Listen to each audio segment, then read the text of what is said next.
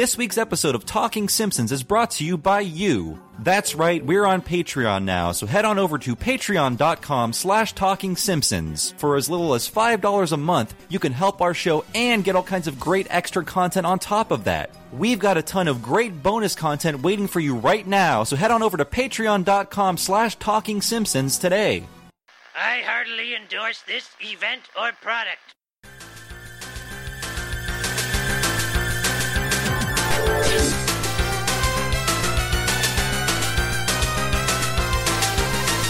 Ahoy hoy everybody, and welcome to Talking Simpsons, where there's more than one way to get high, baby. I'm your host, erotic American Bob Mackey, and this is the Laser Time Podcast Network's chronological exploration of The Simpsons. Who else is here with me today? Henry Gilbert, and I'm using my whole ass this episode. Certainly is, and who else? Mount Seldom, Chris Antista. Today's episode is Grandpa versus Sexual Inadequacy.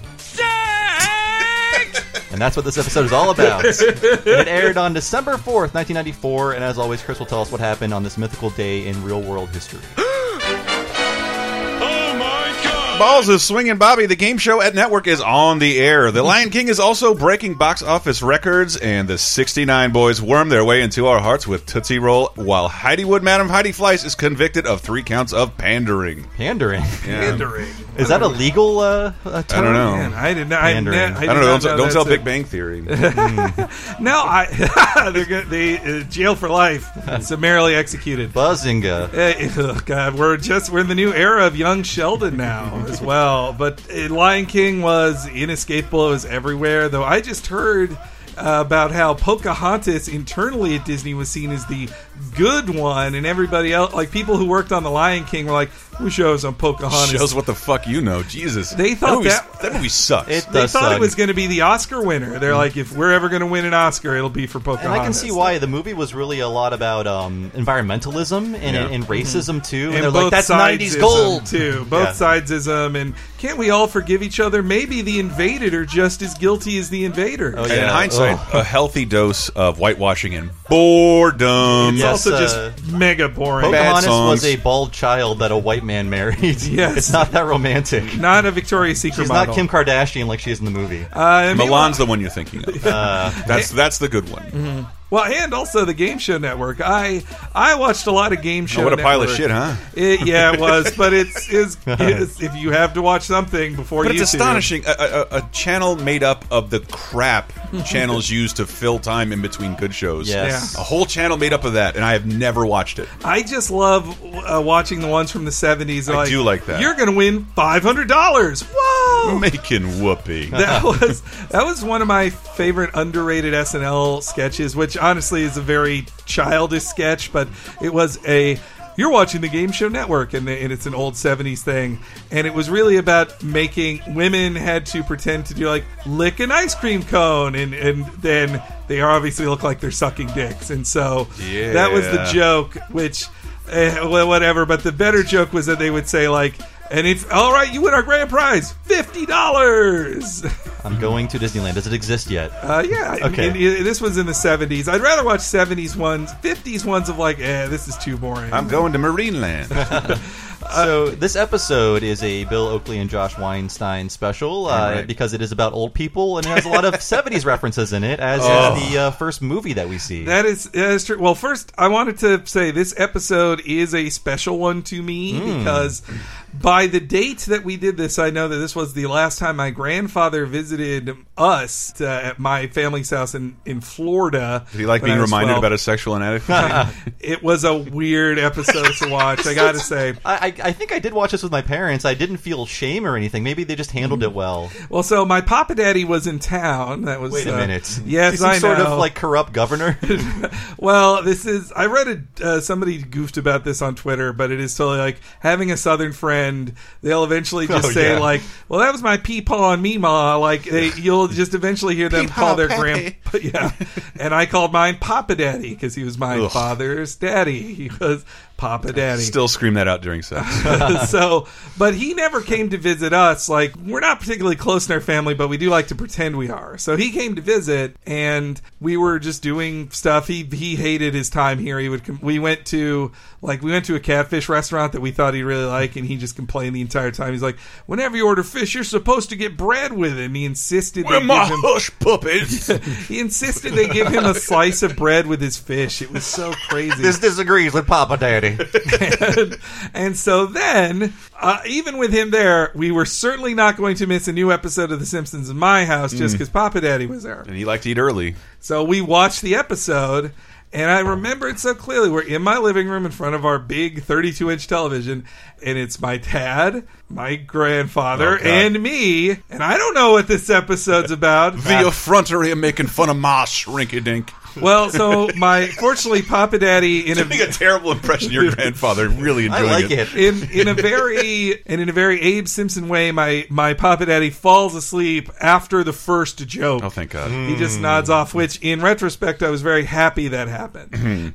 But then it was just so weird. I'm watching this episode with my dad, and it is about a guy Homer's age having a difficult relationship with his grandfather and then trying to improve his relationship with his son or his children. I was like, this is too similar to our situation that we can't talk about it. We can't. It's this giant elephant in the room that we can't recognize. This is making me real glad I watch these largely alone. This episode is about sex, but it's mostly about Homer repairing relationships with all of his family members. Or attempting to. Through sex.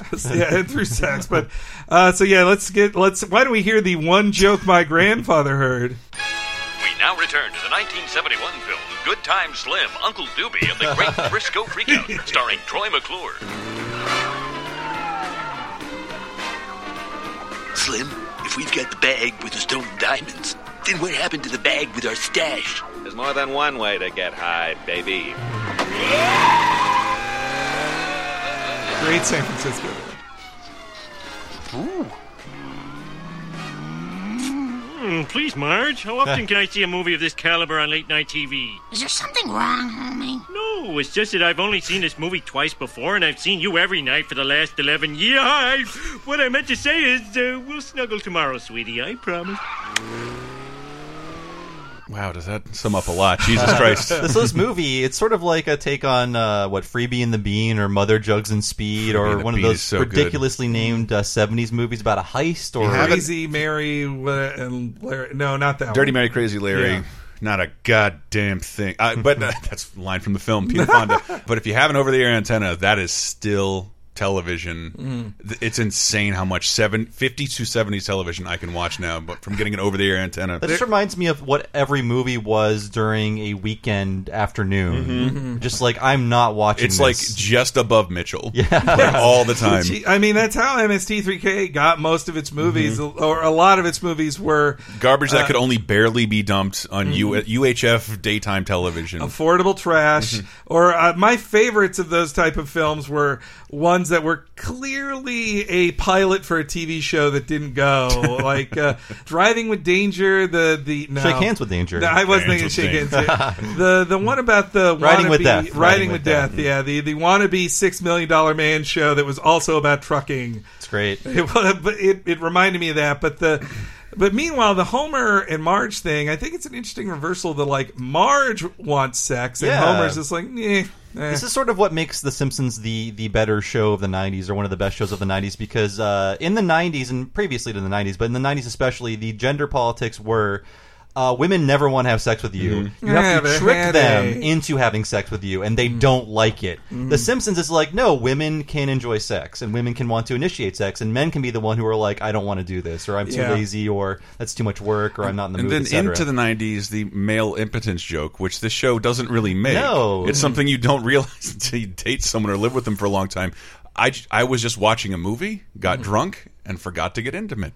And that's what the drug is for, to make you super feisty. Oh, okay. Yeah, this is pre-Viagra. Yeah. So Viagra changed America, in comedy especially. Yes, a good 5 solid years of old men getting boner jokes. I love that joke. I'd love that joke on late Simpsons, and by late I mean 10 ninth seasons, but Where Marge said, "I never heard so many Viagra jokes in 1 minute." Like, that is what comedy was. But then Homer, one that Homer says, "I've seen you the last 11 years." Like that assumes he's only the first time they had sex was when they joined the Castle Club and created Bart. That's and they were together like 8 years before from 74 to 80, and for 6 years. I guess it's best not to do the math. It would be weird if they didn't have sex that long, even if they tried to put puritanical politics on Marge. I started watching the show with that 90s show, so my timeline's all messed up. It is weird. There are basically 6 unexplored years of their lives where they're together without children, and that are never acknowledged. They should do 6 seasons of that. That should be the show. Just wait until this gets canceled. But Homer should have used their dead sex life as proof that he hadn't sexually harassed her, because he's like, no, my dick's dead. I can't even imagine. I feel bad for Marge that she constantly just like, Sue, let's have sex. It seems to imply at least 6 months go by that they never have sex. And Marge is so ready for sex, she's willing to let Bart endanger his life by going on the roof when he thinks he sees a UFO. And he just falls off the roof, and they don't seem that alarmed. They're like, oh, I guess Bart fell off the house. Yeah, well, and it's also extra sexy of when they're like, don't turn on the light, don't turn on the light. Like, though I can absolutely identify with Homer, your partner wanting to be in the mood, and you're just like, enchilada. It is weird. I never thought anything would be more important than sex. And then I got Netflix and delivery food, and I could buy all the booze and marijuana I wanted, and video games. Oh my god! I saw a friend who recently just said, like, I'd rather have a professional massage than sex these days. It would be preferable. I can't even. That's more expensive than sex these days. Absolutely, yeah. Well, and speaking of Bart's obsession with aliens, that was another thing that happened to me as a kid. I don't know if it happened to you guys. Totally. Like, I got obsessed, would get all these stupid, awful books from the library, because apparently anybody can write. Anybody and everybody will write a book about UFOs. And I would just wait on the roof to see if anything happened. Well, and not just UFOs. I definitely liked UFOs, but like I watched Unsolved Mysteries and believed all of it. It scared everything. Yeah. My mom just told me a story about Unsolved Mysteries I had forgotten, which was I watched one about a guy who kidnaps children, and that I, for a long time, told her, like, no, don't leave the window open at night. Like, somebody could come in and kidnap me. Like, don't do it. Like, she told me I was the aliens, the Sasquatch that never scared me. I remember specifically, it was one Unsolved Mysteries where a woman washing dishes was shot through her window with no suspects and for no reason.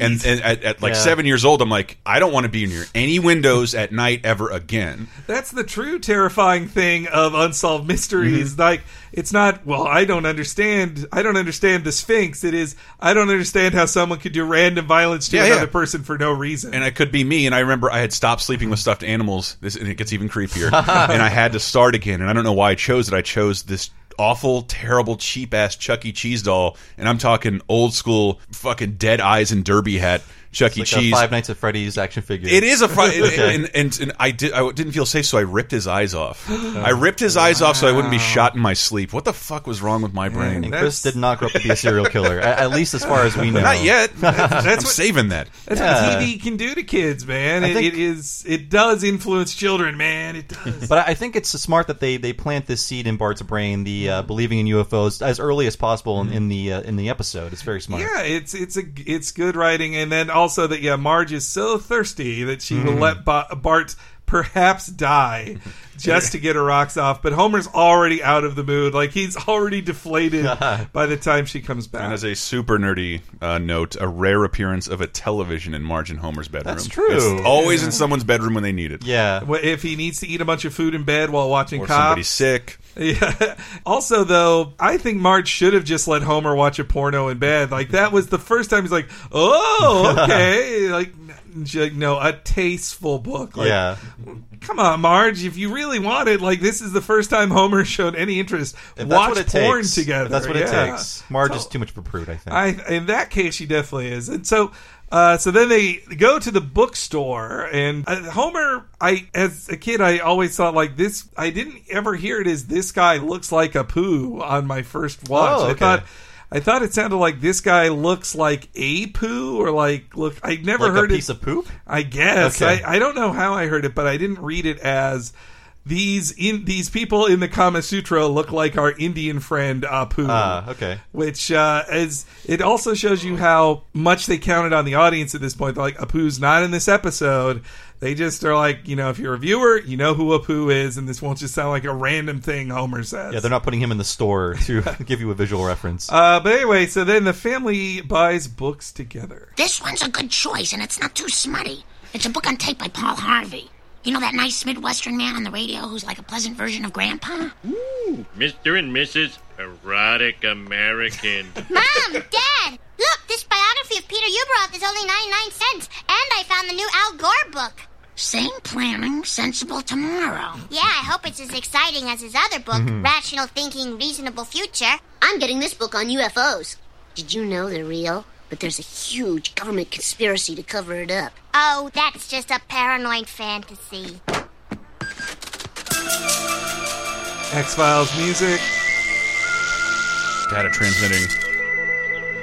Oh, this place. Mr. Vice President, someone finally bought a copy of your book, sir. Well, this calls for a celebration. I will. It's a good Al Gore. It's great, and I'm so familiar with that clip. I will. I forgot the setup entirely. I forgot that the joke was. I don't know. That's so good. It's such a good joke. It's such a good joke that you think that this will prove. The setup is that this proves there is a conspiracy about the UFO, but it's really that somebody actually bought Al Gore's book, which I did look up what Al Gore books are. So Al Gore had published some books as a senator, but at this time when he was vice president, pretty much he did reports that then would be published as books you could buy that I think maybe he didn't even make money off of because he was vice president. But while he published in office, the closest in title to Sane Planning, Sensible Tomorrow was Creating a Government That Works Better and Costs Less. Catchy title. And he also wrote books with his now ex-wife about the power of family.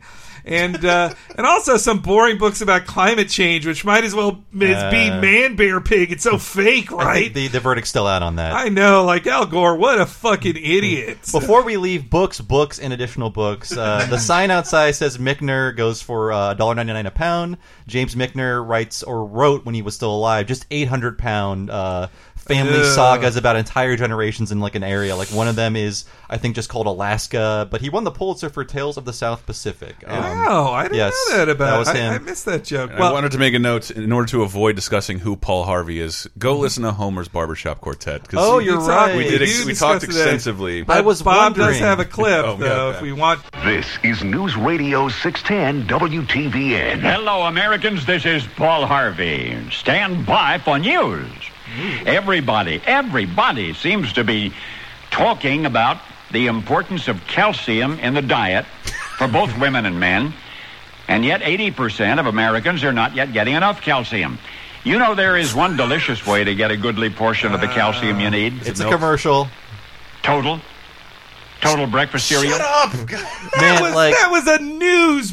Come on, that masqueraded as news. Paul Harvey, no one sounds like him, but he's kind of bad at his job as an announcer because there are just these huge pregnant pauses. Yes, and it happened. But I did point out before he has been broadcasting the rest of the story from World War II. Yeah, it got spun off into its own show in the 70s, and he continued it till his death in the 2000s. I would listen. It's one of the most long-running things in the universe. I would listen to him on AM radio on my commutes to college just to laugh at his crazy voice and crazy inflections on things. News! Stand by for news! And also, though, Paul Harvey, apparently he didn't write books about erotic Americans. No, I mean, the joke is that he would never write this book, but it's very much focused on Americans and patriotism, so it's like a Paul Harvey version of like a sex guide or something like that. And also, kids, if you don't know Robert Mapplethorpe, which was the joke that Homer holds up a book with a butt on it. Well, first off, a childhood secret, which obviously this is pre-internet porn, a childhood secret you needed to know was like, at a bookstore in the photographs section was a perfect place to find naked pictures of people, and nobody would stop free you. Playboys. Exactly, yeah, that it would be an easy way to find pornography. But again, who fucking cares? Like, it's everywhere. You can't not see. Yeah, a photographer famous for nudes, so male, Mapplethorpe female. was, Robert Mapplethorpe was was a big time photographer who did take pictures of celebrities. Like, you can look up Mapplethorpe photos of like Schwarzenegger and all these other famous people. And he also took photos of normal people. And he was most famous for nudes and overt homoeroticism in his work. And BDSM? He did a ton of So in a more innocent world that didn't know about fisting and BDSM, his photographs were like, there's a rope around a penis? Mother, come take a look at this. Ugh. And same with, like, if you imagine the 70s in an innocent time where most people had never heard of fisting before, let alone seen a picture of it, even a beautiful picture of it by Mapplethorpe probably freaked a lot of people out. That's true. And so Mapplethorpe at the time was actually used as a bit of a cudgel. And again, the completely bullshit argument against the National Endowment of the Arts were like, well, your taxpayer dollars are paying for this gay butt sex. There's a great Mr. Show about that. Exactly. Yes. Yeah. And Mapplethorpe was, and it was something that really pissed me off about people like Hillary Clinton. But people like Hillary Clinton who used video game violence as something to prove that they're family values, while meanwhile she absolutely defended Mapplethorpe. Like, that was, she defended art from the government in that way, but when it was video game violence, she's like, I'm with you, parents, this is scary. Like, fucking A. I just want to get on my soapbox about that. It's cool, but what about Peter Ueberroth? Peter Ueberroth. Well, my brain honestly shut down reading facts about Peter. So did mine. I was like, I'll let someone else do this. It makes sense that a biography of him in 1995 would go for 99 cents. So he was basically a rich executive asshole who ran the MLB in the 80s, the Major League Baseball. And in 1989, he had to step down because he had colluded with team owners to basically control pay for players, to be like, let's all agree we're not going to pay above this certain thing, and fucked over the players. Researching the news, there was something about salary caps for the MLB. I assume Lisa was only buying it for the value, because I don't know why she would want to know about this guy or enjoy him in his work. Doesn't seem like a very Lisa figure. No. And he's still around, being a rich jerk, like nothing, no punishment. He screwed ball players out of millions of dollars, but like, he's still fine. So that's it.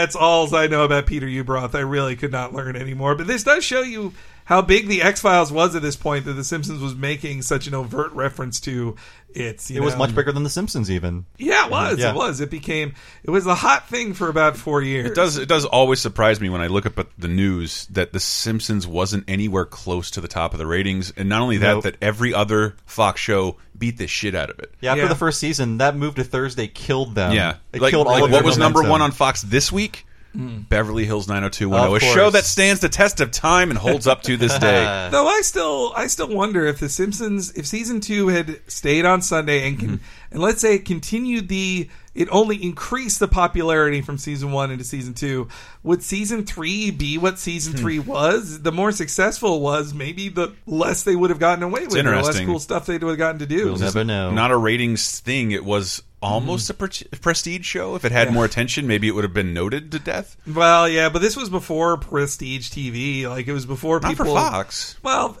what I mean is, like, reviewers who jerk off to The Sopranos. It's before that. That's but it was Fox. They were playing a different ballgame because they couldn't compete with the other networks, really. So they had to hold on to their critically revered #1 shows a little longer than NBC or CBS would. Yeah, that's true. Well, and as Bill Oakley told us, that the secret was it wasn't a popular show, and that no adult watched it. He said, and they'd go to table reads and people wouldn't laugh at jokes because they're like, this isn't for me, I'm an adult. Yeah, I get the suspicion that like no one really was casting a huge eye towards The Simpsons until syndication when he started. Like then the attention really started. Meanwhile, like, Bath's Together could be fun in a big hot tub, but in a home bathtub, there aren't space for 2 adults. I can't. I'm maybe just speaking for me. I'm a longman, and I can't fit into any bathtub. I remember the one time I was in a hotel suite because it was paid for by a game company who was bribing me. There was just like a gigantic bathtub. I was like, I can finally take like my 1 bath per decade because I can finally masturbate like fit. a girl. Exactly. So many jets. So many jets. Yeah, no, it's something that's bummed me out when I've gone on some bribery trips that they don't have baths at them. I'm like, oh, what a rainforest shower! I can shower at home. I want a giant bath. I miss it because that GTA, the GTA setup. They put me in the nicest hotel I've ever been in as one human being, and then they're so rich. They instead bought a giant loft apartment in San Francisco, so they never have to fly me to New York in the Gramercy Hotel again. Wow. Just to have a business. And I'll never take an appointment with them again. But it's okay. None of us will. I'm not jealous. I like their desperation of like kids they're just trapped in the dark, soaking. Homer looks like he's in a lot of pain too. Well, that thing, the faucet digging into his back, it just hurts to think about it. Yeah, I totally have a friend who had to be taken out of a bathtub by the fire department. Oh boy, he doesn't like to talk about it. So neither will I. I wouldn't. And then, well, like you said with Paul Harvey's commercial, he then basically inserts into his audio book a commercial for AAA. A romantic vacation can provide titillation. Sensual sanitary seclusion awaits you at any of America's fine AAA-approved motor lodges.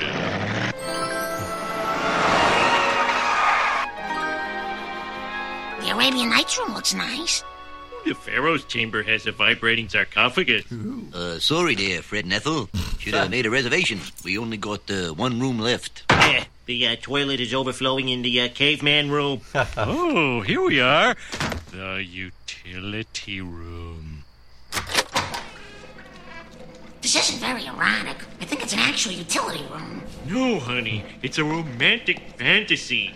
I imagine I'm the janitor and you're the janitor's wife who has to live with me in the utility room. That's such a great bad fantasy. I love this joke. It's like a total lack of imagination. Yes, you can't think beyond the utility room. Or being married. It's like he couldn't create... The point of it is to role play, and even when he's role playing, he's like, well, you're my wife who's trapped here. And these things are they called like Fantasuites? So this specifically in design, the inn is based on the Madonna Inn in San Luis Obispo, which did have themed rooms, though not as fancy themed rooms as this.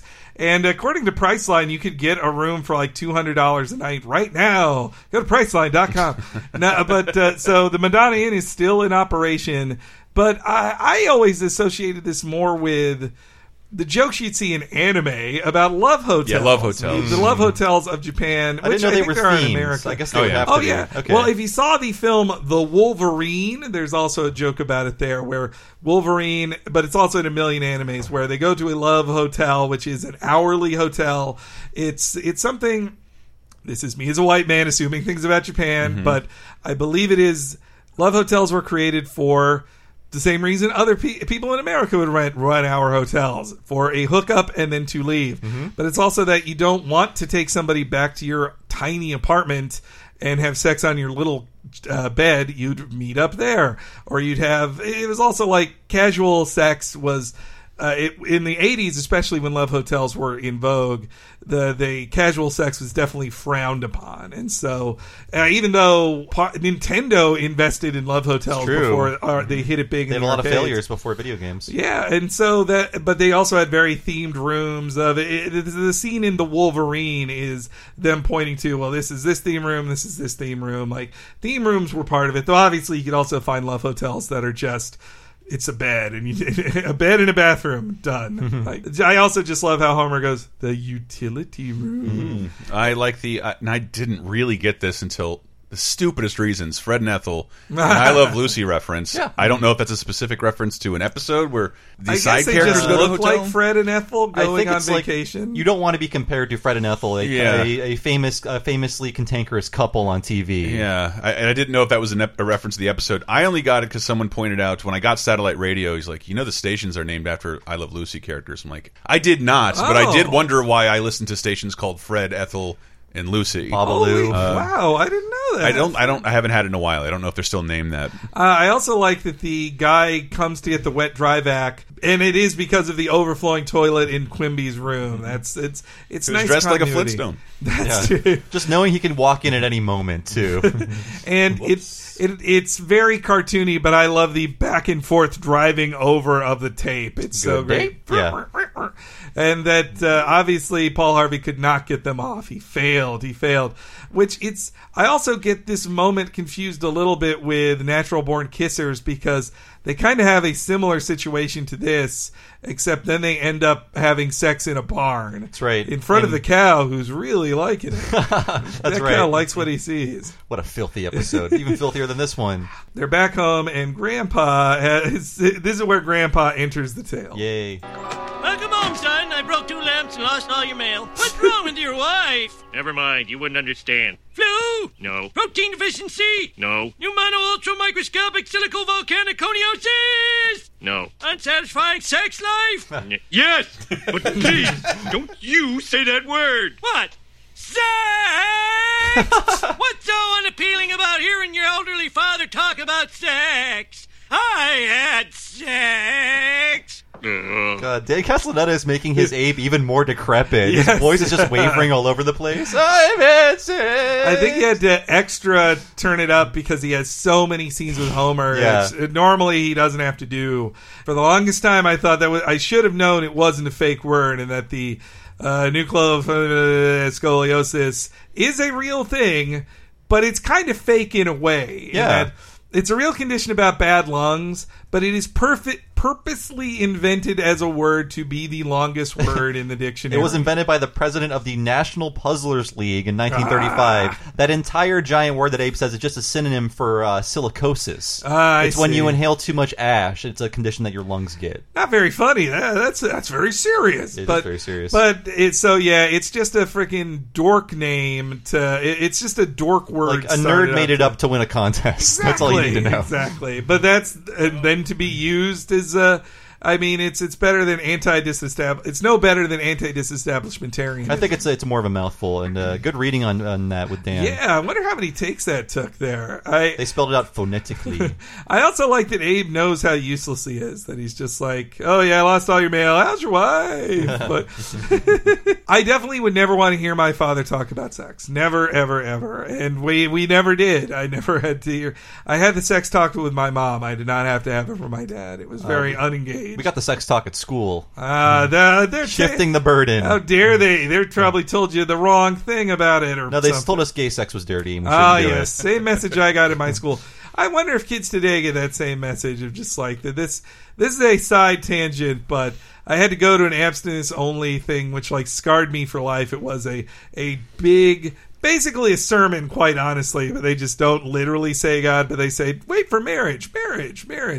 And they had to have a section where this woman said, anal sex is the most dangerous, filthy sex you could have with 2 men. And it's just so fucking... I look back on it now like, that is so gross and cruel. You're just telling kids who are already homophobic, they're like, oh no, you should be more homophobic. Yeah, those people are dirty. Teaching them a safer way to do it, or offering them the aids and tools they need to do it appropriately. And again, though, I feel shame. I feel it's only fair if they're going to say sex between 2 men is somehow filthier. They should be telling girls that sex between 2 women is the cleanest sex you can have. Actually, it's the most fun to watch. And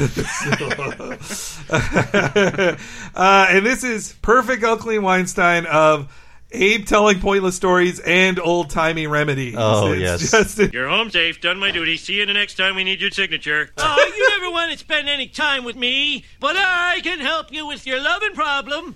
I got a home remedy that'll put the dowsers back in your trousers. Legend has it my great-grandpappy stumbled upon this recipe when he was trying to invent a cheap substitute for holy water. Here you go. Hi! Homer just left. Here you go, you ingrate. Think of me when you're having the best sex of your life. I love that line. Yeah. Thanks, Drink Dad. it. You want to call that line of the show? Sure. Okay. Yeah, let's do it.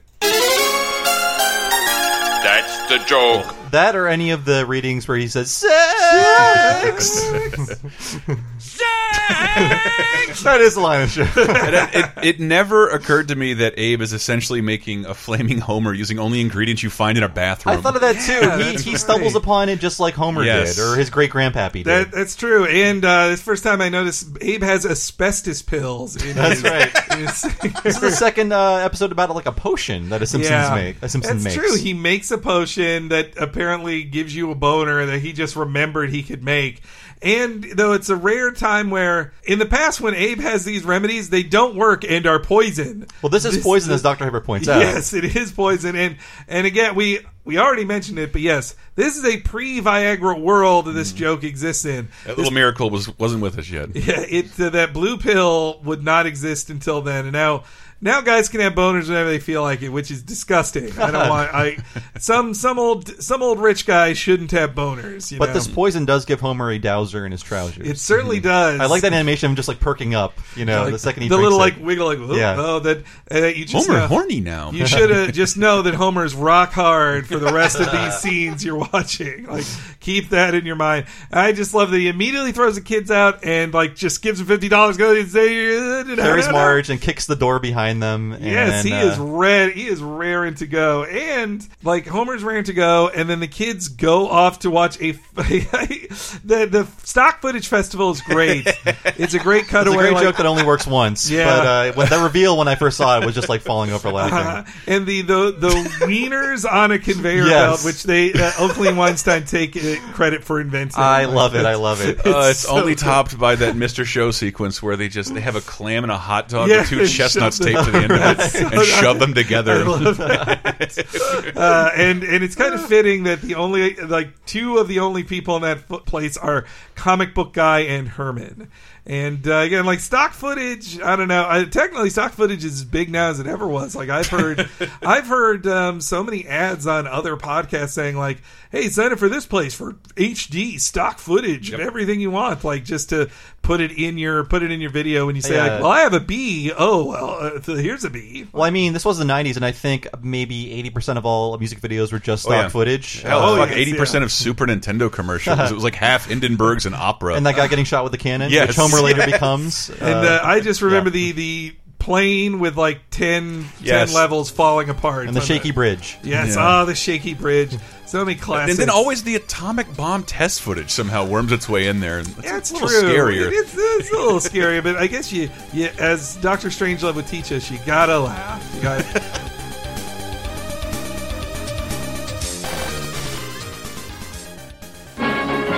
The Simpsons will be right back.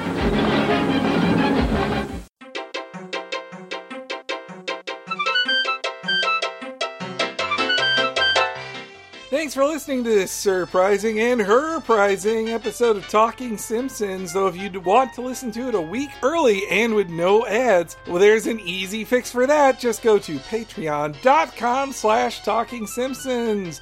If you're a new listener, you might not know exactly what you get, so let me tell you. For just $5 a month, you'll get access to the entire first season of Talking Simpsons, which, as well as other classic episodes, not to mention...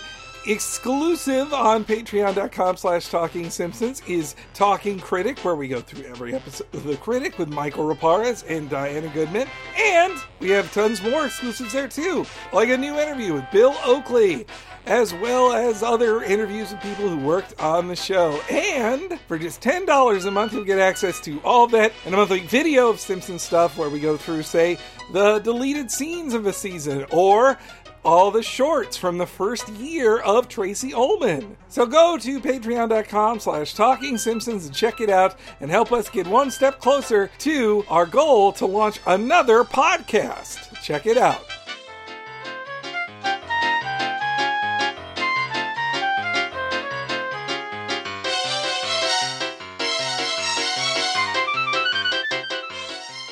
Want to look as sexy as Rex Reed and Paul Anka all rolled into one? Well, I've got an idea. What if you had a Talking Simpsons t-shirt? Yes, that's right, a Talking Simpsons t-shirt.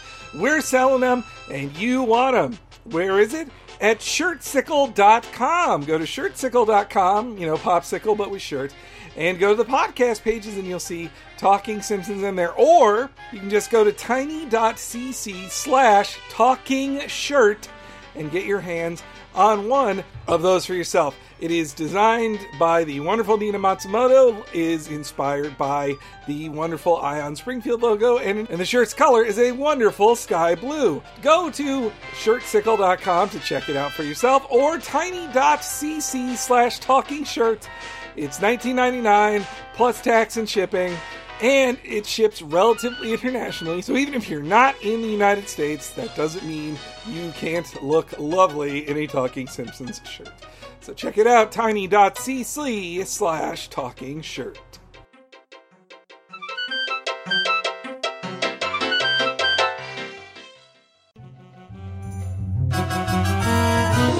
Hey, this is Hank Azaria. You're listening to Talking Simpsons on Laser Time. I didn't know that was a thing.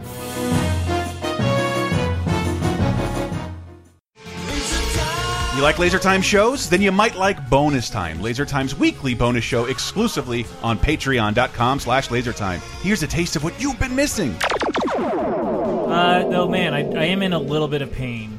My girlfriend got horse riding Groupon a couple months ago, and so did we, and we let them slide. The last thing I expected you to ever say. Oh, yeah. no. Have you ever ridden a horse before? The last time I rode horse was probably like in the 3rd grade.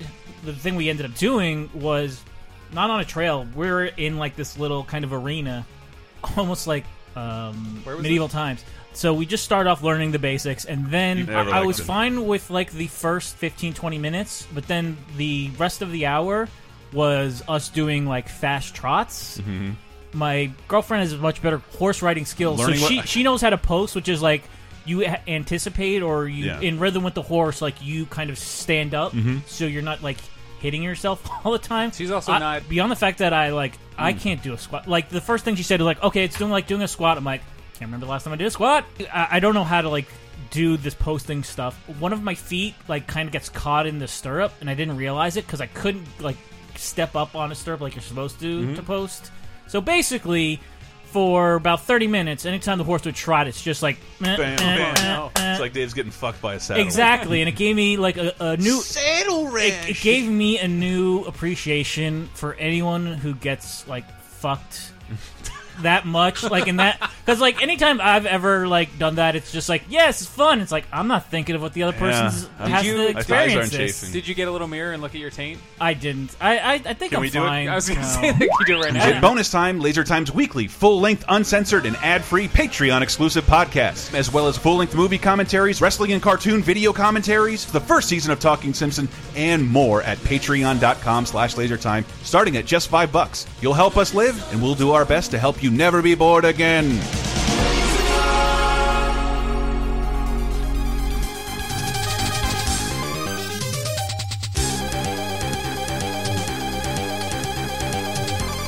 So then, after a night of intense lovemaking, laborious sex, we find out what Marge gets hot and bothered with. And that's Paul Anka and Rex Harrison, two kind of like fey men you wouldn't consider like super masculine. Paul Dr. Anka, Doolittle. I don't think of Rex Harrison even as fey. I think of him as just like grumpy. Think of him as a Stewie from Family Guy. Yes, yeah, okay, he is fey. Yes. Yeah. And then meanwhile, Paul Anka, who still is alive, a future guest star on the show, and one of Trump's few proud celebrity friends. Like most celebrities run away from him, but Paul Anka's like, I would have sang at his inauguration, but I was at my grandson's whatever. Like, why would the star of Girls Town betray me like this? I love Girls Town. Yes, he's most famous for his appearance in Girls Town, the MST3K classic, which Mamie Van Doren. I can't believe it's actually on their last collection. They finally made it. At this point, listeners, MST3K is putting out its final DVD collection because they say they've tried with everything, but there's like 10 films like 10 or 11 movies. One old woman owns like 5 of them, and they don't know how to talk to her. So. Yeah, so you'll never get those. And if you'll indulge me, you may know. Wait, who was it? Paul Anka? Yeah, Paul Anka from used to do a little write up on all these Christmas specials. A great Canadian special called George and the Star, and all the music is by Paul Anka, and not Christmassy at all. It's sci-fi as shit, and it's awesome. Wow, interesting. Stop those Shout out monsters. to my Canadian. 1, 2, 3. Here's a brand new That's classic Paul Anka. And so I also, it had been a while since we'd seen Homer get magical stubble reappear, but it's a very we saw that in One Fish, Two Fish when he shaves, and does the muzzle immediately grow back? It immediately grows back by the time he says and that's how we shave, boom, and it's back. But it's a very traditional thing of after a night of love-making with your woman, you wake up and shave. That's what they do. And I also do love that Homer's literal New Year's resolution was to avoid his father. He's like, what about my New Year's resolution? And how disgusting are Homer's blue pants that Ned is just like, ugh, get him in a garbage bag. Just the idea of their secular lovemaking. Yeah, maybe that's how they're disgusting. You just be ready with that garbage bag. But they're a married couple making love. They should be fine. I know, yeah. God, Ned's hung like a horse. Much later. Yeah, I gotta say, how can... He's packing some serious hog. How can Maud take all that? I have to say, she's boy. I don't know that he has a scary wang. But speaking of dicks, Homer has some dick focused sales. I love this, sir. Hello, sir. Yes, you look like a man who needs help satisfying his wife. So, because people have some sort of moral objection to our sex drug. Let me tell it, you idiot. Step right up, folks, and witness the magnificent medicinal miracle of Simpson & Sons patented revitalizing tonic. Put some honor in your larder with our energizing, moisturizing, tantalizing, romanticizing, surprising, herprising, revitalizing tonic.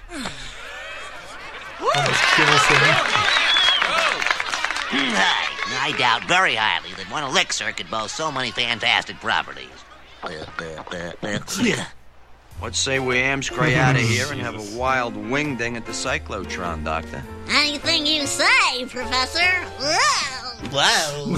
I like the dorky girl who's like a Mrs. Frink, who, though, by the way, he technically has a wife. My wife is going to kill me. Yes, but this completes the joke of he's really always does. been the nutty Professor Frink is, and so when he drinks it, he becomes Buddy Love, which is really just Jerry Lewis doing a Dean Martin impersonation. Oh, you're right. But here is some classic Buddy Love from the film. All nice kids. They have very, very good taste, I might add. I'm glad. It would be a shame to waste the genius of yours on the riffraff. Well, honey, I always say, if you're good and you know it, why waste time beating around a bush, true?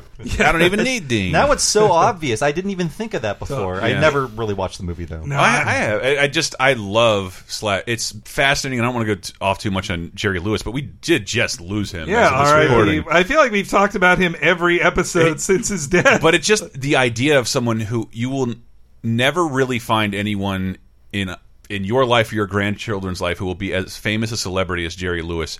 But he lived so long, he outlived most of his fans and contemporaries. Yeah, by and when decades. he died, he's kind of a dick as well. Yeah, when he died, it's like it was a murmur, and I just thought that's bitterly tragic. Like the idea that someone this famous and popular outlived his own fan base. It's true. He was famously an asshole like that, but he was also the genius. That's how when Paul Rugg on Animaniacs would make fun of him. Yeah, Mr. Director. Yeah, as Mr. Director, that was him. Like, I'm a genius. Everybody should listen to me. But he was a genius. Technically He was really good at everything. But that's also why he didn't make good stuff for the longest time, because he was an asshole, and people could stand him. Like, fine, be a genius over there. We're not making this shit with you. Fascinating person. It seems like the world should have stopped for his death, but it occurred 30 years too late. Yeah, it did.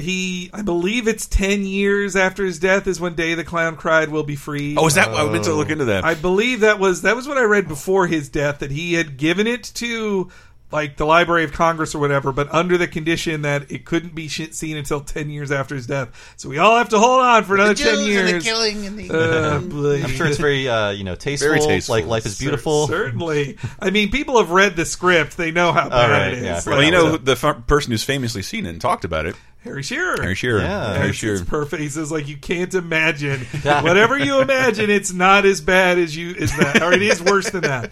I also love the sign of homemade medicine. Like, that's such a great sign. Oh, if you can indulge me for a moment. Sure. I had an incident where I was camping, and I was in Big Sur, and I went to the Henry Miller Museum, Tropic of Cancer. That's don't pretend to be fascinated. It's not interesting. But but inside there was like one hippie girl who clearly lived in the museum. But she's listening, so I'm like, what is this? I'm like, oh, this is Harry Potter. And again, I'm watching this episode at the same time. This is Harry Potter and the Chamber of Secrets, as read by Jim Dale. And I started looking up Jim Dale, because Jim Dale, let's face it, there's a lot of people who didn't read Harry Potter. They listened to the audiobooks, and he is now embodies every single character. He's very good. The Weasley twins. Yeah.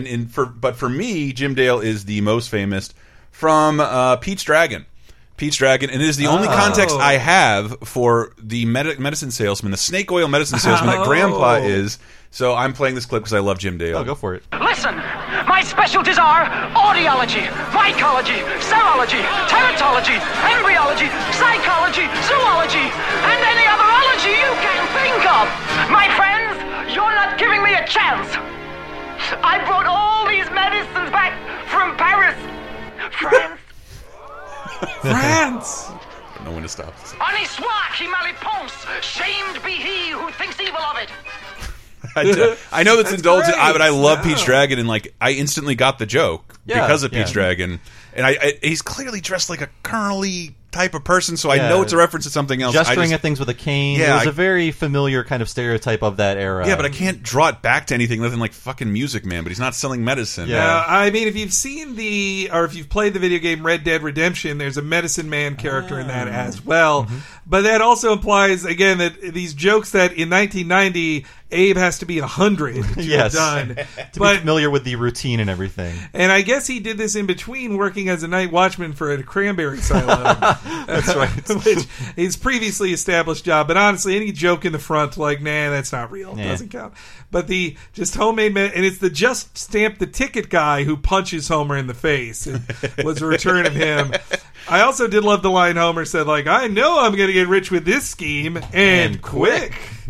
It's so great. But all right, so then we see all the parents getting turned on by the drug. I think this is when Oakley Weinstein really fell in love with Milhouse's parents as a gag. I feel like you see the beginning of this joke ends in their divorce and doing a whole thing about Kirk and Llewellyn's life. Like, have we ever explored their troubled marriage? Not really. No, we saw that Llewellyn, when we seen Llewellyn before, she disapproves of Bart's friendship with Milhouse. But Kirk isn't even there.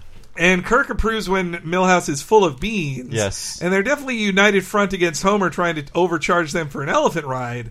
But this is the first time that there's been any idea that they are not getting along. Yeah. And the idea that, like, they normally sleep in separate twin beds, which is like 1994 is like, you guys, like, you have major problems if that's how it is. I mean, I found that out about, I guess I can throw them under the bus. My sister's former in-laws, they were like weirdo creeps who made us pray at meals and things like that whenever we saw them.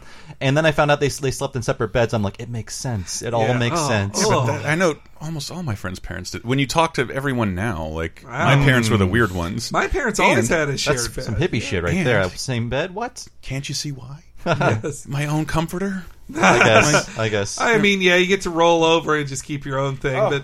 But my news trick with that is, like, you just buy a king-size thing to go with your queen-size bed. And so more you just have blanket. More blanket. I love Kirk's line, yeah, every single night. Every single night. And then Milhouse is just, like, bobbing his head back and forth. His head bobbing in his pup tent is great. Remind me to loop that for myself. Because it's just the physics, the perfect bobblehead physics. Yeah. Meanwhile, the silhouettes are going at it behind him. He's just like 5 feet away from them. He has just no clue. Well, that's the great joke that none of the kids realize. They don't know what sex is, and so they don't realize their parents are ignoring them because they're fucking too much. And wow, Mrs. Hibbert, man, the animators had some fun with her. Smoking hot. Yes, which I guess, like, they would do, I feel like they even sexualized her in the way Felicia Rashad was sexualized on the Cosby Show as well. She was always wearing, like, it wasn't revealing lingerie, but she was always wearing exciting like lingerie. Yes, like very like with lots of big collars and frills and things. 80s lingerie. And as Dr. Hibbert though says, like, it is poison. Like, you're poisoning yourself, but down the hatch. Like, as long as it works. So then we get to see that the parents are missing and the kids don't know what to do. Listen to this. Unexplainable behavior. Individuals acting in a secretive fashion are often involved with UFOs or other paranormal phenomena, e.g., telephone explosions. Jeez, if it's in a book, it's gotta be true. Scary, no? And this guy's head of the Spaceology Department at the Correspondence College of Tampa. Will you cook my dinner for me? My parents aren't around and I'm not allowed to turn on the stove. Oh, that book! That's I love great. it. The Spaceology Department of the Correspondence School in Tampa. Henry and I are laughing a little harder having seen Tampa. Yeah. Tampa sucks. Nothing accredited comes out of Tampa. Nelson clearly uncomfortable without having any sort of authority figure to rebel against. Yeah, carry on. Carry on. Now he's the authority. That scene has a very good like Twilight Zone vibe of when the town only full of children, no parents there. It also features a rare appearance of one of my favorite characters in The Simpsons, the Orange Sky. The Orange Sky of Dusk almost never comes out. And I just love the look of the alien expert is perfect. It's exactly the meme dude who of aliens from History Channel. Like every expert they talk to has like unkempt hair, glasses, hair like a falcon. It's just like I know everything about it, and I also love Milhouse's reaction. Like if it's in a book, it's got to be true. Which that extends to just all the internet now. Like well, if it's on the internet, it's got to be Somebody true. wrote it, didn't they? I have absolutely been that person who Me too. will retweet a story. They're like, well, this seems true. And then I should go like, this is not a real website. This is too good to be true. This story fulfills a personal bias of mine, so I just believed it. I source all my news from Board Panda. Telephone explosions. That's a weird one to pull out. I don't know the conspiracy behind this, but I do. I just love that kids are so into conspiracies. Kids love this stuff because they're still figuring out the world, so this stuff could make sense to them. They realize that once you realize adults could lie to you, then you do wonder, is everything a lie? But there's also some quaint nostalgia for me of pre-9/11. Yeah. Pre-9/11 of conspiracies that don't involve... None of those involve saying the Jews controlled something. Now we know the government is too inept to like pull off any conspiracy. They can't even build a fucking bridge. I know. And we have the return of Spittle County. Yes, the final appearance of Spittle County. Oh, yes, no, introduced in Colonel Homer. That's where Lurleen lived, or where they drink Fudd. The Fudd, yeah. We got a lot of tonic to sell and a lot of towns to visit. Frigid Falls, Mount Seldom, Lake Flaccid. Great. I'm gonna be stuck in a car all weekend with that wheezy windbag. And that's what's wrong with Bart's generation. Now as for your generation... That is exactly what it's like to drive with an old person. Like that, they will tell you what's wrong with your generation, and you just have to grin and bear it. Because what are you going to do? Tell your grandpa he's wrong? Like that. I've been in that situation. I definitely, as a kid, did not get those sex puns of Mount Seldom and Lake Flaccid. And but yes, they get to Spittle County, and that's when they meet. I also love this line. Actually, I love the way this is delivered. I'm not convinced. I've had bad luck with aphrodisiacs. All questions will be answered. All fears will be allayed with one incontrovertible demonstration. May I have a volunteer from the audience? Yes, you, sir. Now, sir, you've never seen me before, is that correct? That is correct. Well, then how come his face is on the bottle? You're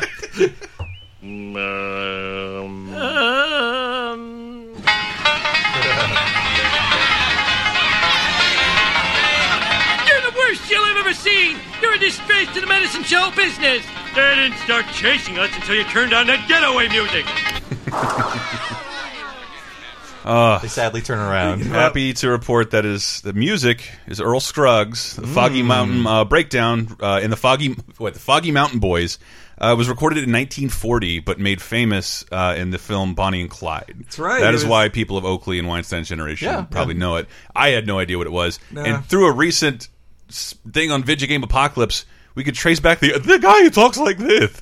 It's Ed Wynn, comedian Ed Wynn, made famous for most of us in Alice in Wonderland as the Mad Hatter. You're right. But it's the voice of the Beaver on Family Guy and King Candy and Wreck-It Ralph. It's a very good cartoon voice. It totally is a good voice. I wanted like, why did the skeptic hillbilly never return? He had such a great I'm not voice. convinced.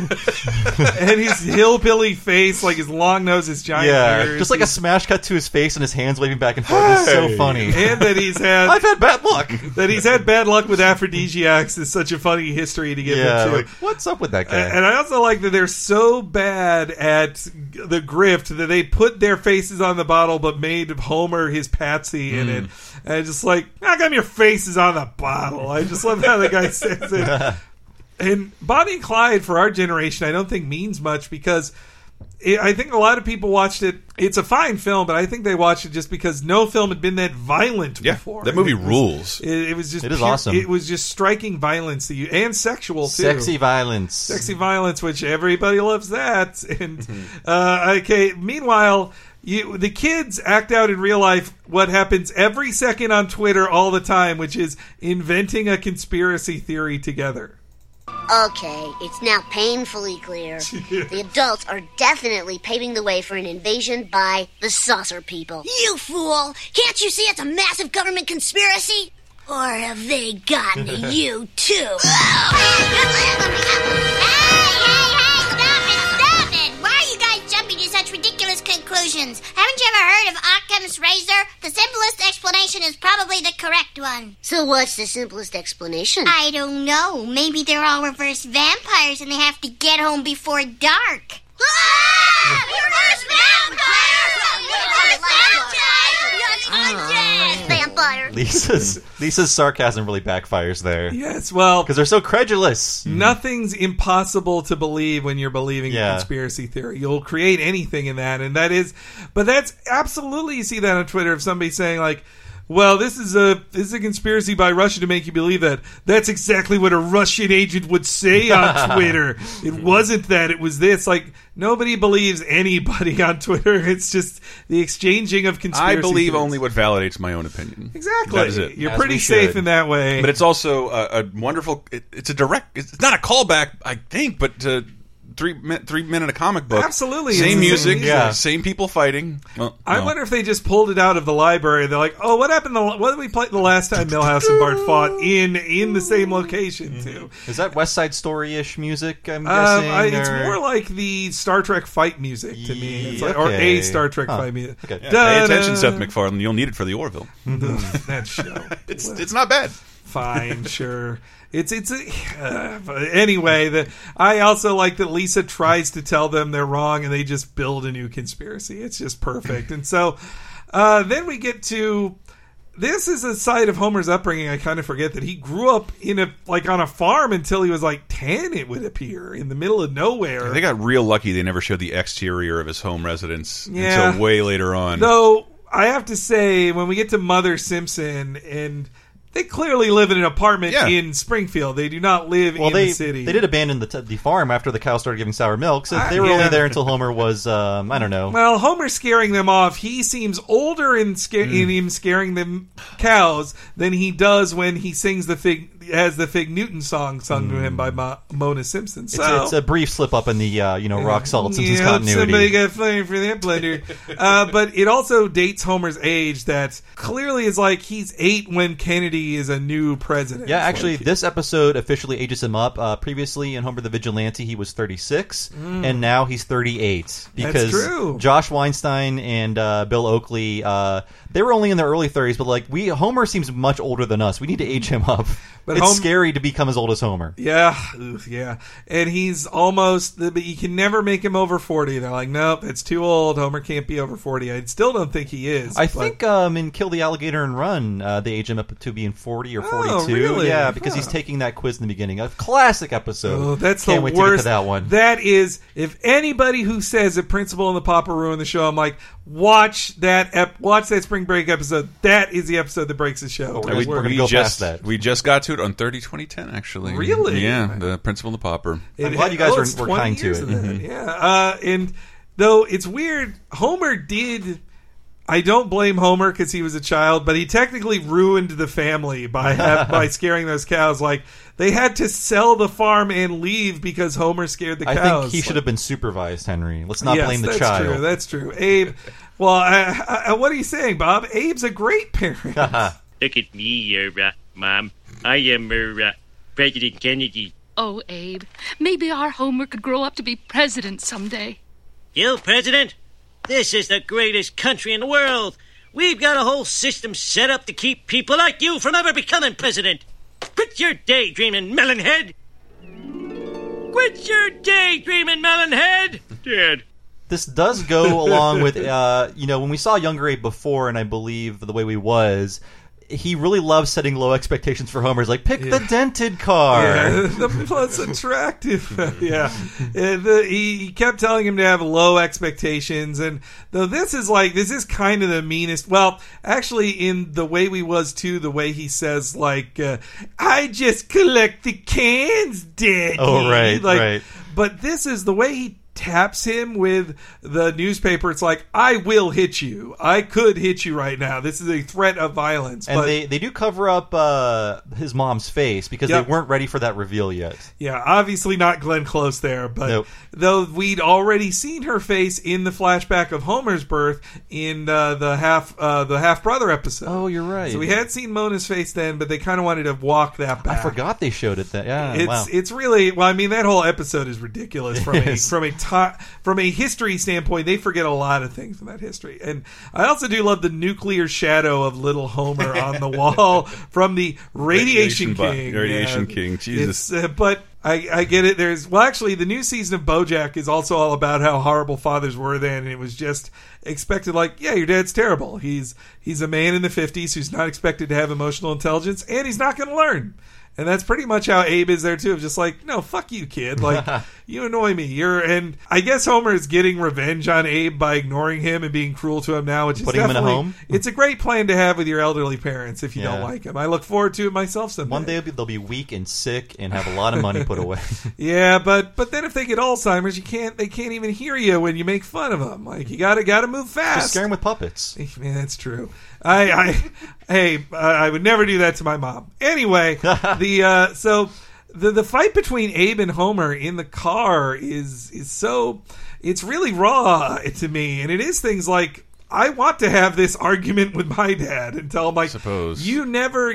I know you, Chris, in the past have said your parents were really positive to you and annoyingly so. But I had the opposite. I've never had my dad say he was proud of me or say he thought I did a good job of something. I've always been doing the wrong thing, and so you want some money, Nancy? Yeah, well, I went to the wrong college. I didn't get a good job. I'm way too liberal. I liked rap music. Where's his podcast, Henry?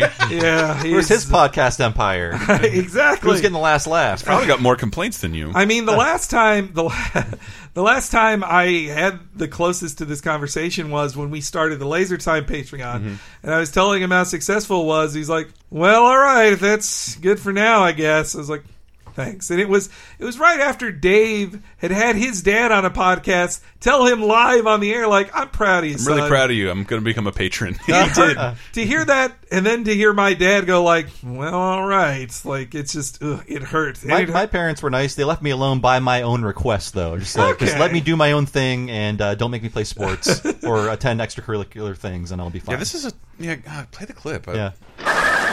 Your whole life you never said one nice thing to me. That's 'cause you're a screw-up. You're the screw-up. You little... All right, that's it. We're going home. I'm sick of you and your stupid tonic. If I hadn't taken that stupid tonic 38 years ago, you'd have never been born and I'd have been happy. You were an accident. Get out. I'm sorry I said that. Out. I'm going to get out of the car, and I hope you'll find it in your heart not to drive a whip. Well, I'll be all right as long as I can remember my army training. Dang. Does anybody in this room know if they were an accident? Okay, I said exactly the opposite because my mother, you were conceived in the Elmore Hotel. My parents intentionally got a hotel room to fuck and make me, and my mom just... You were like a project. Yeah, my mom tells me all the time because I do think their generation, maybe Oakley and Weinstein, for some reason that was important to let your child know they were intentional and they were wanted.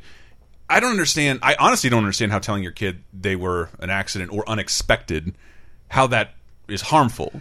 I guess if you understand how sex works. For Homer's generation, it was expected, like, your parents always wanted you. Okay. And instead being left with, like, well, we didn't want you, but we love you, like that, it does make you feel unwanted in a way. It's like you were a surprise and you made our lives worse because we were not ready for you. And it's kind of shifting the blame onto the child who did not But that's ask exactly to be what I conceived. did. Yes, yeah. No, I think we all made our parents' lives worse. Yeah, but, That's why they didn't follow their dreams, and I'm following mine without children. I was created intentionally, to my knowledge. Like I was actually born in September because this shows you my dad's priorities. My dad was actually a little league coach before he had kids. He just loved. Oh my God, you were such a disappointment, weren't you? Yes. I'm sorry, I didn't mean to laugh that loud. Sorry. I know. Oh no. Yes, I get it. You all know the end of this story already. I'm sorry. Keep going.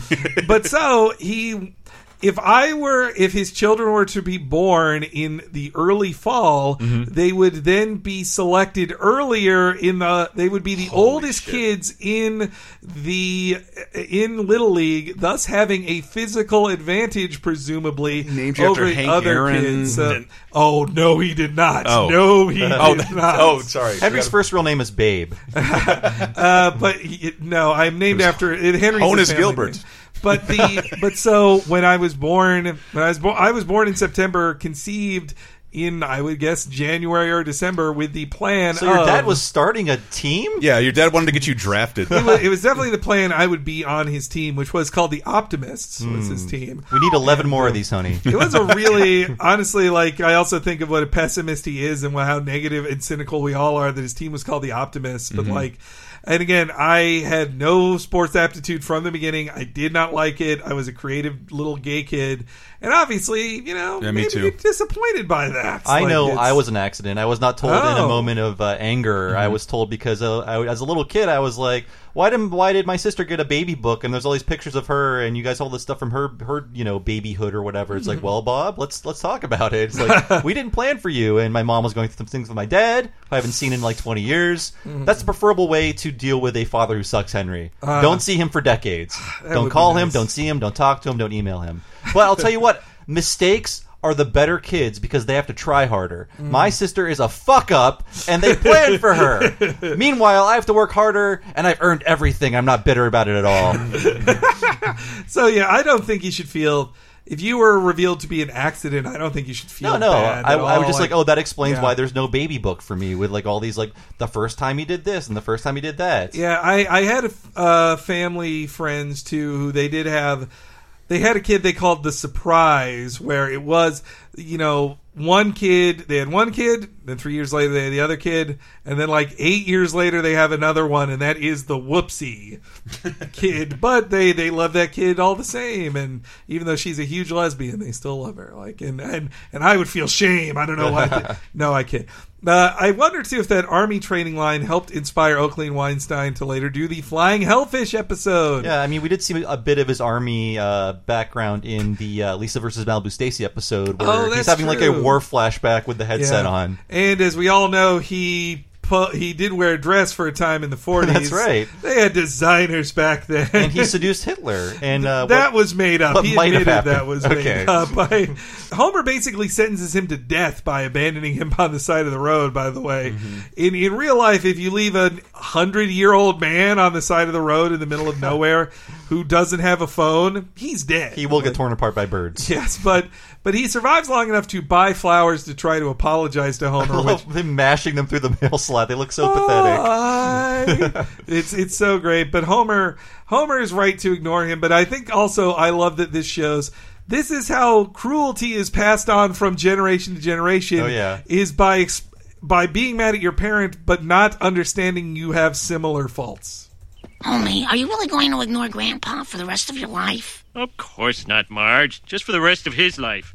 He said I was an accident. He didn't want to have me. You didn't want to have Bart. I know, but you're never supposed to tell the child. You tell Bart all the time. You told him this morning. But when I do it, it's cute. I love that. But when I do it, it's cute. Bart does know that, and like, I guess there's a difference between an accident between a married couple accidentally has a couple, and you were an accident in that I was forced to marry this person I wouldn't have married otherwise if they didn't have my child. That's also a plot in Rick and Morty. It's why Jerry is with Beth is because he got her pregnant. As Rick says, you put 10 cc's of failure into her, and I've been stuck with you forever. And Lisa is the only planned child, right? Yes, yeah. Because in the episode where she's born, it's like, you're going to have a little sister, and they're fine with the idea. But actually, Marge presents it as we're going to have there's going to be twice as much love in this house, and Homer's like, we're going to be doing it twice. So it was a surprise to Homer too. All three were surprises. But Homer was happy about Lisa, not so happy about Bart or Maggie. Yep, yeah, those are the only. Though then again, in Maggie Makes Three, there's an apocryphal that I will tear apart when we get to that episode. Oh, but believe me, I know. But the way Homer learns of all their pregnancies are wrong. They are misremembered. When he tears out a tear, that's like, that's not how it was in the other two flashback episodes. It's a good joke, though. It's a great joke, but it destroys continuity. Boo! That so you've ruined your life. Now. Yes, yeah. So. It's also funny that they mention telling Bart stuff, and then they cut straight to Bart and his subplot, basically just settling it. So finally, we're all in agreement about what's going on with the adults. Milhouse?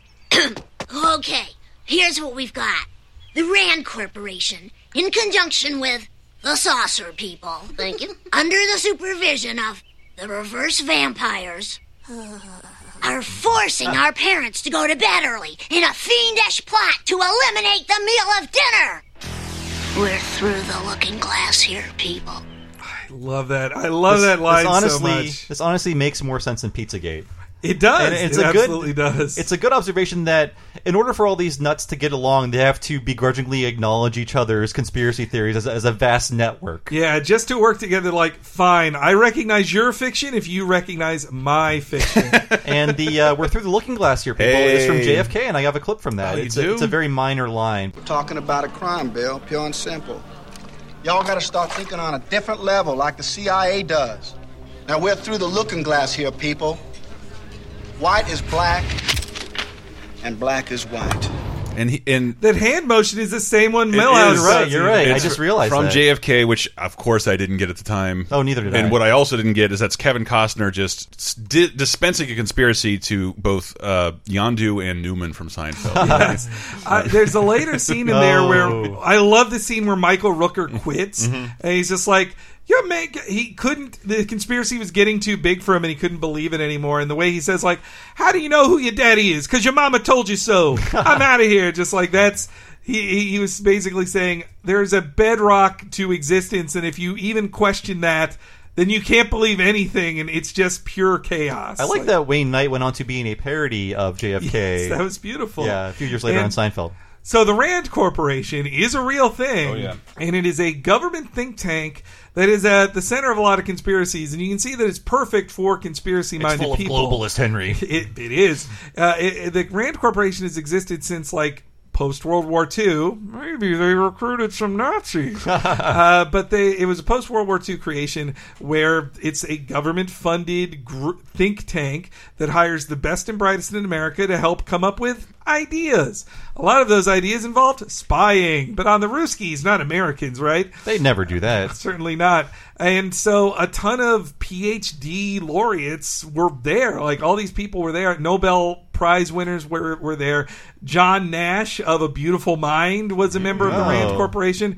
And the closest thing to a reference in something is actually Dr. Strangelove himself.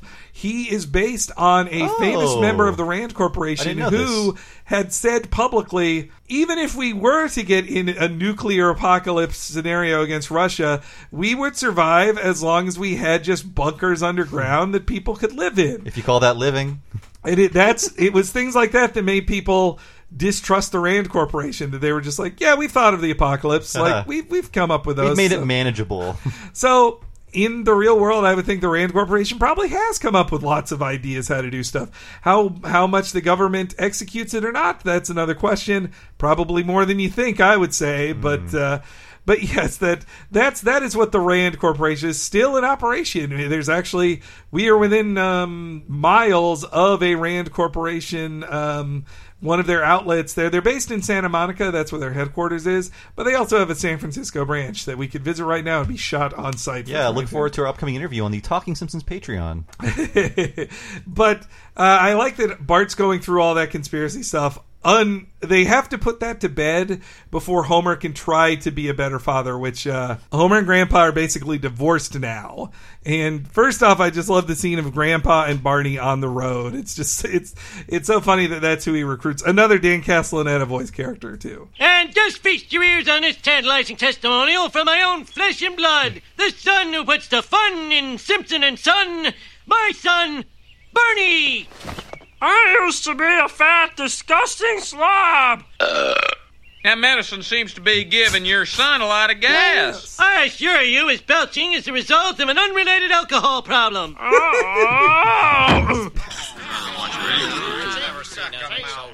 No, it just ain't the same without Homer.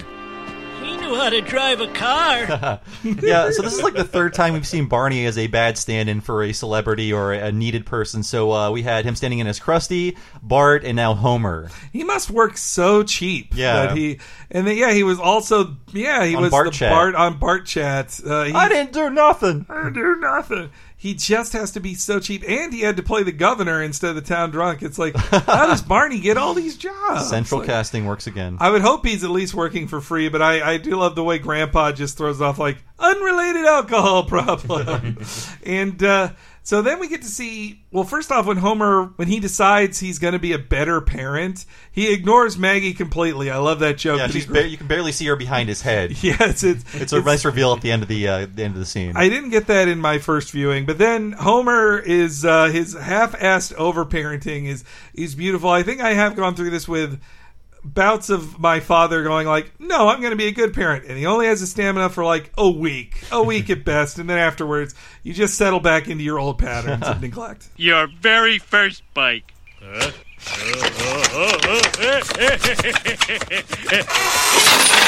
Number 1, I know how to ride a bike. Number 2, I already own a bike. And number 3, that is a girl's bike. You're no girl. You're a boy. A good boy. You can be president. Scratch that. You will be president. I think Lisa needs another push on her new tire swing. No, Dad. I want to get down. This tire is filthy and the steel belts are poking me. No offense, Homer, but your half-assed underparenting was a lot more fun than your half-assed overparenting. But I'm using my whole ass. Lisa covered in grease being like torn apart by what were they? Steel belts. Steel belts, yeah. Yeah, just like poking her. Like I have been in the tire swings that are really just an old tire. Like, ugh, this looked fun. It's horrible. Like, and that the idea that Homer, one, didn't even know Bart knew how to ride a bike and owned his own bike. It's that level of just check-outedness of Bart's life that Homer doesn't even realize. Yeah, didn't do any research. Yes, and that then Lisa can at least recognize like this is half-assed overparenting, and it's scary love. Too much of your love can be scary. I like that quote a lot. And they're just so used to him being raised by TV instead of Homer. They're just like, please, like I would be that way too. Like I know you maybe with both of my parents, like I'd rather watch TV. I kind of liked being not paid attention to a lot of the time. I'd rather play video games. Like this is outdoor and activity, and it's no fun. Like that Lisa and Bart just both accept, oh yeah, he means drinking. He's yeah. Like they know he means that. It's also kind of deflates Lisa. Yes, I thought so. Yes, I thought so too. They both know that, and it's rather distracting too that the backyard tree is blue in that shot. It's weird. It feels like an animation mistake that they just couldn't. They couldn't do it. Then meanwhile they go. Tiny update. Mm-hmm. The hurricane knocked down my childhood tire swing, and I'll never ever forgive the hurricane, global warming, and this administration for that. It's finally gone too far. It's gone. It destroyed a 30-year-old tire swing. It's kind of a pat ending, but I do like that they come back to the house where it's built, where all the problems started. It's nice, like storytelling symmetry. Mm-hmm. Yeah, even though they don't notice two cars parked in middle of nowhere. Well, they're Abe very can't drive. stupid. He must have gotten a lift from Jasper or something. Yes, or he just kept walking from the Barney thing to go back home. I took a get around. Here's where it all started to go wrong. How am I supposed to be a good dad when I never had one myself? Oh, Dad wasn't even around on Christmas morning when I actually got to meet Santa Claus. Some father. Wait a minute. Dad! Oh, this photo is a blessing. It eases my pain. It's touching that Homer's positive memory burns down his house and destroys all of his past. Yeah, meanwhile, Abe is throwing the tonic into the fire, the highly flammable tonic. Yes, I love he's like, you've done all the damage you're going to do, and then it almost kills him. And, though, actually, I can identify a bit with Homer's misremembering of meeting Santa Claus. Like, I've had that moment as a kid as a older person, I won't say adult, but I was just saying, like, yeah, and then there was a time Santa Claus dropped off all my presents while I was on vacation. Oh, wait a minute. Everything you ever got for Christmas is the result of the parents you may or may not like, Henry. Yeah. No, but it was just that realization, like, that you'd always assumed in your head it was Santa Claus until you just talked through it out loud. You're like, oh, wait, no, my parents did that. Or they made that happen. That's great. They put me on the lap of a strange man in the mall. Yeah. Why would they do that? And though I also think Abe doing that one nice thing and pretending to be Santa Claus, maybe it shows that he did other nice things Homer doesn't remember, but I'd say overall Abe was a bad parent, just as Homer was a bad parent. They were both bad parents. Or are bad parents, and though it is kind of a touching ending, I will say. I like the ending of parental, reconnection. I'm a screw up. I burned down our house. No, I'm a screw up. I burned down our house. You know what? What? We're both screw ups. It doesn't matter. What matters is you were right when you told me I never said anything nice about you. No. Are you going to say something nice now? Well, I hadn't thought that far ahead. Okay, here it goes. I'm not sorry I had you, son. I was always proud that you weren't a short man. Oh, Dad.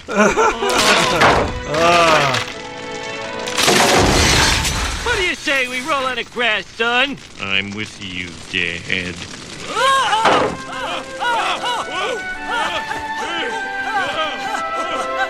Great ending. I like how there's kind of like three stories going on in this episode, and they all get resolved in a satisfying way. They're not just left lingering. I mean, that ending, hearing it again there just really gets me of saying you've never said a nice thing, and then Homer just has to settle for like a terrible compliment. He's like, I'm so glad you weren't short, man. And that's like, aw, Dad. Like, and that's the best he can get. Yeah. And on the observations of classical hand-drawn animation, something the new show can't really do.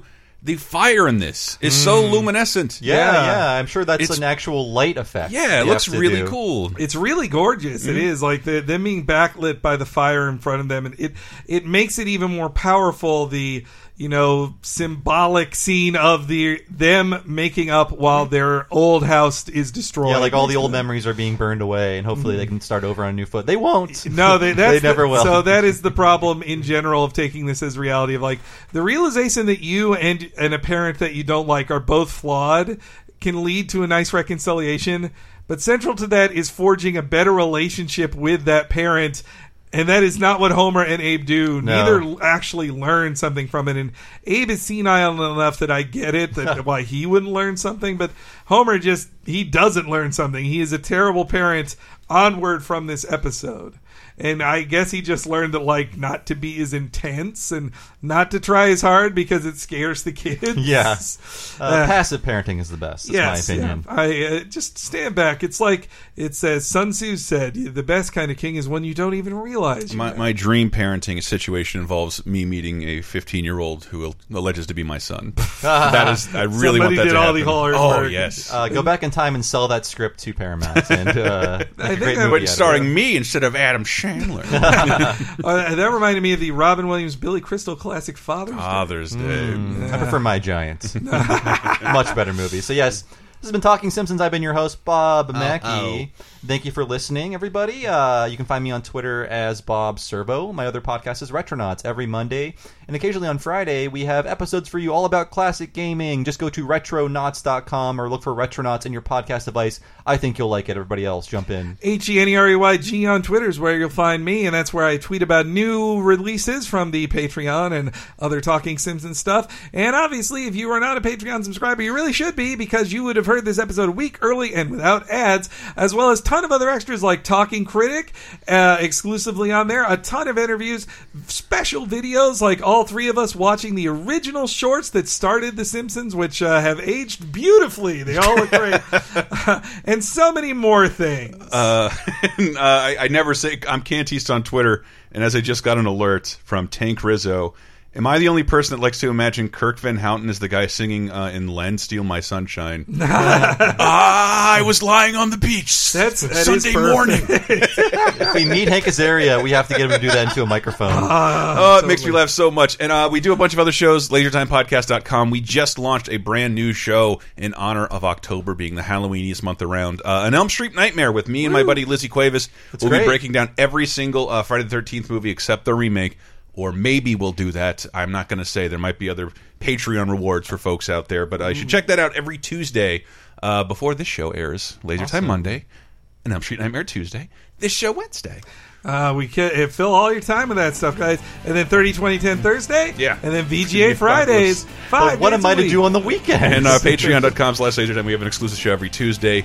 I understand if you don't need this much of me in your life. Oh, come on. I know I don't. Thanks so much for listening. We'll be back next week with Fear of Flying. We'll see you then.